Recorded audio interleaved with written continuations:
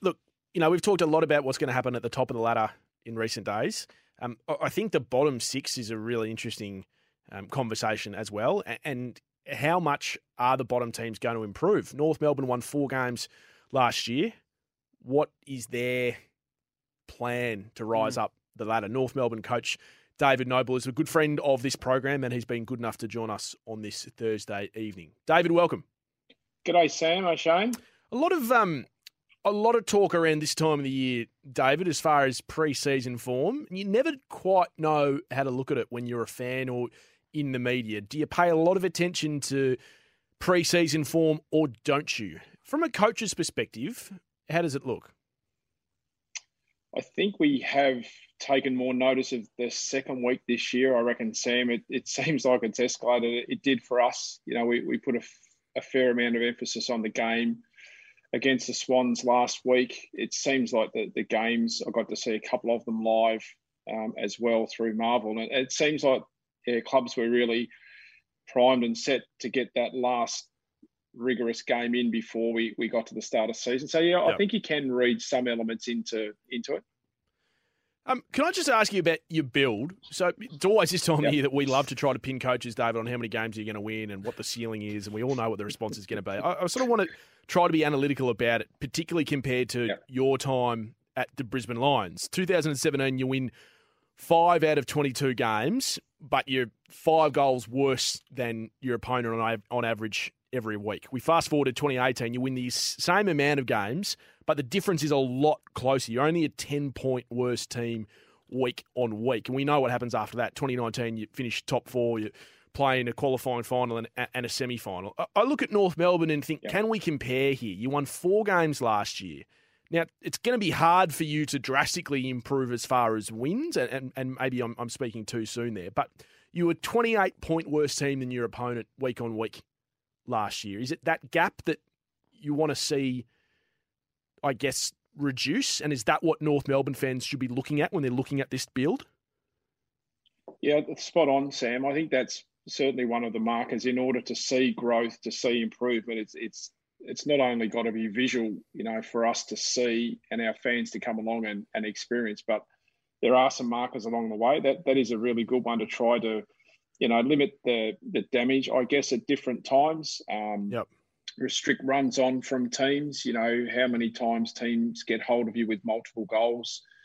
They're probably the broader markers, I think, that our fans can look for and come on the journey with us. Internally, we might have a few more other areas that we will try to tighten up from a marginal gain perspective and improvement. But I think that's a really good broad summary. I probably tend to compare what we did at Brisbane with what we're doing here. They're always different. You can't ever be the same in that sense. But you look at the similar markers and the similar methodology that we work to.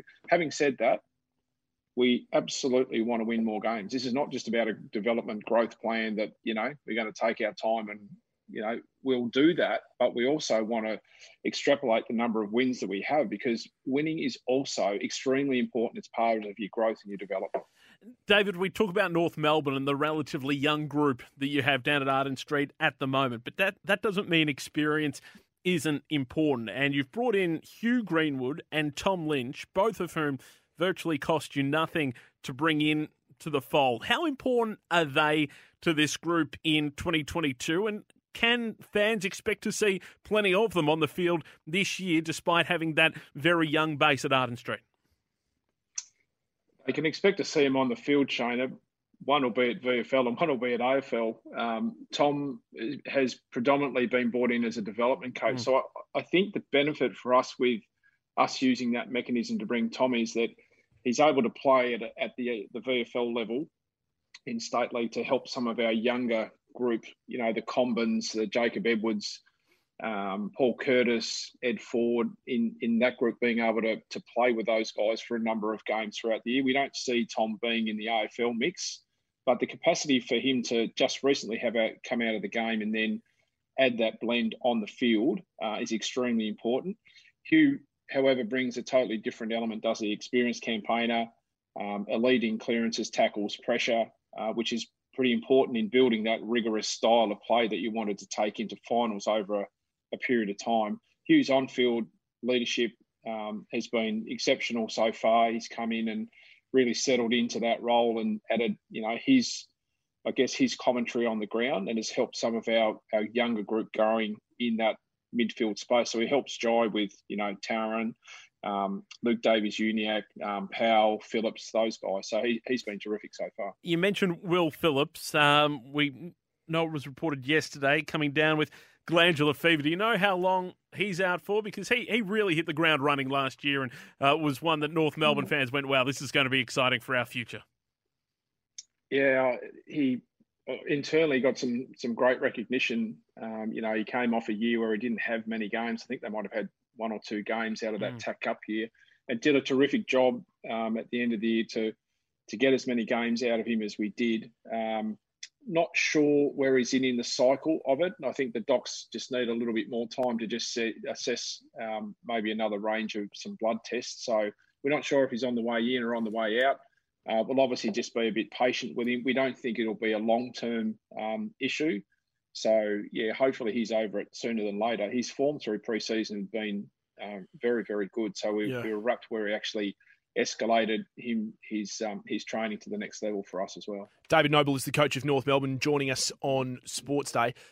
David, the loss of Robbie Tarrant, I can only assume that someone in your position would love as many Robbie Tarrants as you can have to help develop the likes of, the Mackays, and I know Core didn't play a lot of footy, so he helps in coming back. But how hard was that, losing a Tarrant who has been such a good servant for the club, but ultimately, was lured by a team who could be in the premiership window?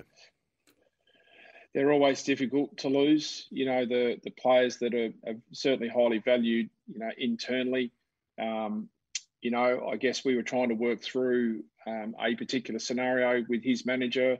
Something else popped on the radar. There's certainly no issue from our side of things in Robbie exploring that. As I said to him, I'm sad because I would love, Robbie to have finished his career at one club. But I'm also pleased that he's able to elongate his career with some extra time in the competition. We wish him all the best. I've said to him when he first left that he's a shin boner for life for us. Going forward, I know he's keen to get into the coaching realms, and I sort of said, look, if you need some time or discussion in regards to some coaching, more than happy to chat to him and try to mentor him through that over the coming years. So. So look, I think it's a difficult, delicate one, Sam. It does open an opportunity for guys like Matty McGuinness that we have through there. Ben Mackay stepped up really well last year. We didn't have Core. We didn't feel like we needed to go and chase another defender. But, so we think our balance in defence is pretty good, even though Robbie's not there. What's the hardest thing right now, do you think, for the North Melbourne Footy Club, David, as you try to build back up the ladder? Consistency, I think, Sam. With the profile that we've got of our group, we know what we're going to get from our leaders. They did a fantastic job last year in the way that they guided our young guys, our first and second year guys from last year, the Marnies and the Powells and that crew coming forward. We've added another 5-6 first yearers into the mix this year. Yep. And so what you're trying to build is that level of consistency. Now that can only come back to the standard of training that you deliver. Understanding what that level needs to look like from the younger guys, that takes a little bit of time. We need to be patient. And then we want to see that on the field. David, how do you ensure that the expectations aren't too great on Jason Horne-Francis? It's fair to say our very own Lee Matthews put the expectations out there, saying that he already looks basically like the perfect athlete. But we know... Pretty good rap coming from Lee. Absolutely. We know that number one draft picks have struggled in the past. How do you monitor that during the year without, I guess, capitalising on his ability week in, week out on the field? I think, first of all, Shane, he's treated exactly the same as our other 5 first-year draftees. There's an expectation to teach him, the elements of the game that we need. I think if you look at it, he's clearly had some exposure at senior level that has put him in front of a Josh Goater or a Miller Bergman, Paul Curtis, Jackson Archer, or a Jacob Edwards. He simply because of that, he's been allowed to develop at a faster pace than maybe some of the others. So his ability to play at AFL level is obviously greater. How many games he may play. We're not quite sure yet. We're still, going through what we'll do with round one. And then I think it's just a matter of probably not overexposing, those guys. There's certainly an expectation that comes with that first round selection. He's embraced that. He wanted to be the number one.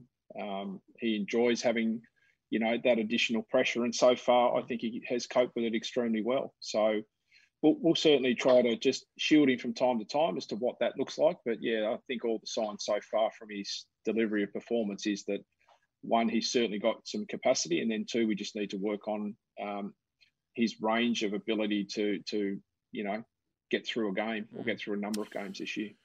David, you're one of our favourites here on Sports Day. I think all North Melbourne fans can see what you're trying to build down at Arden Street. Let's hope the improvement continues in 22. Thanks for coming on. Good luck for round one.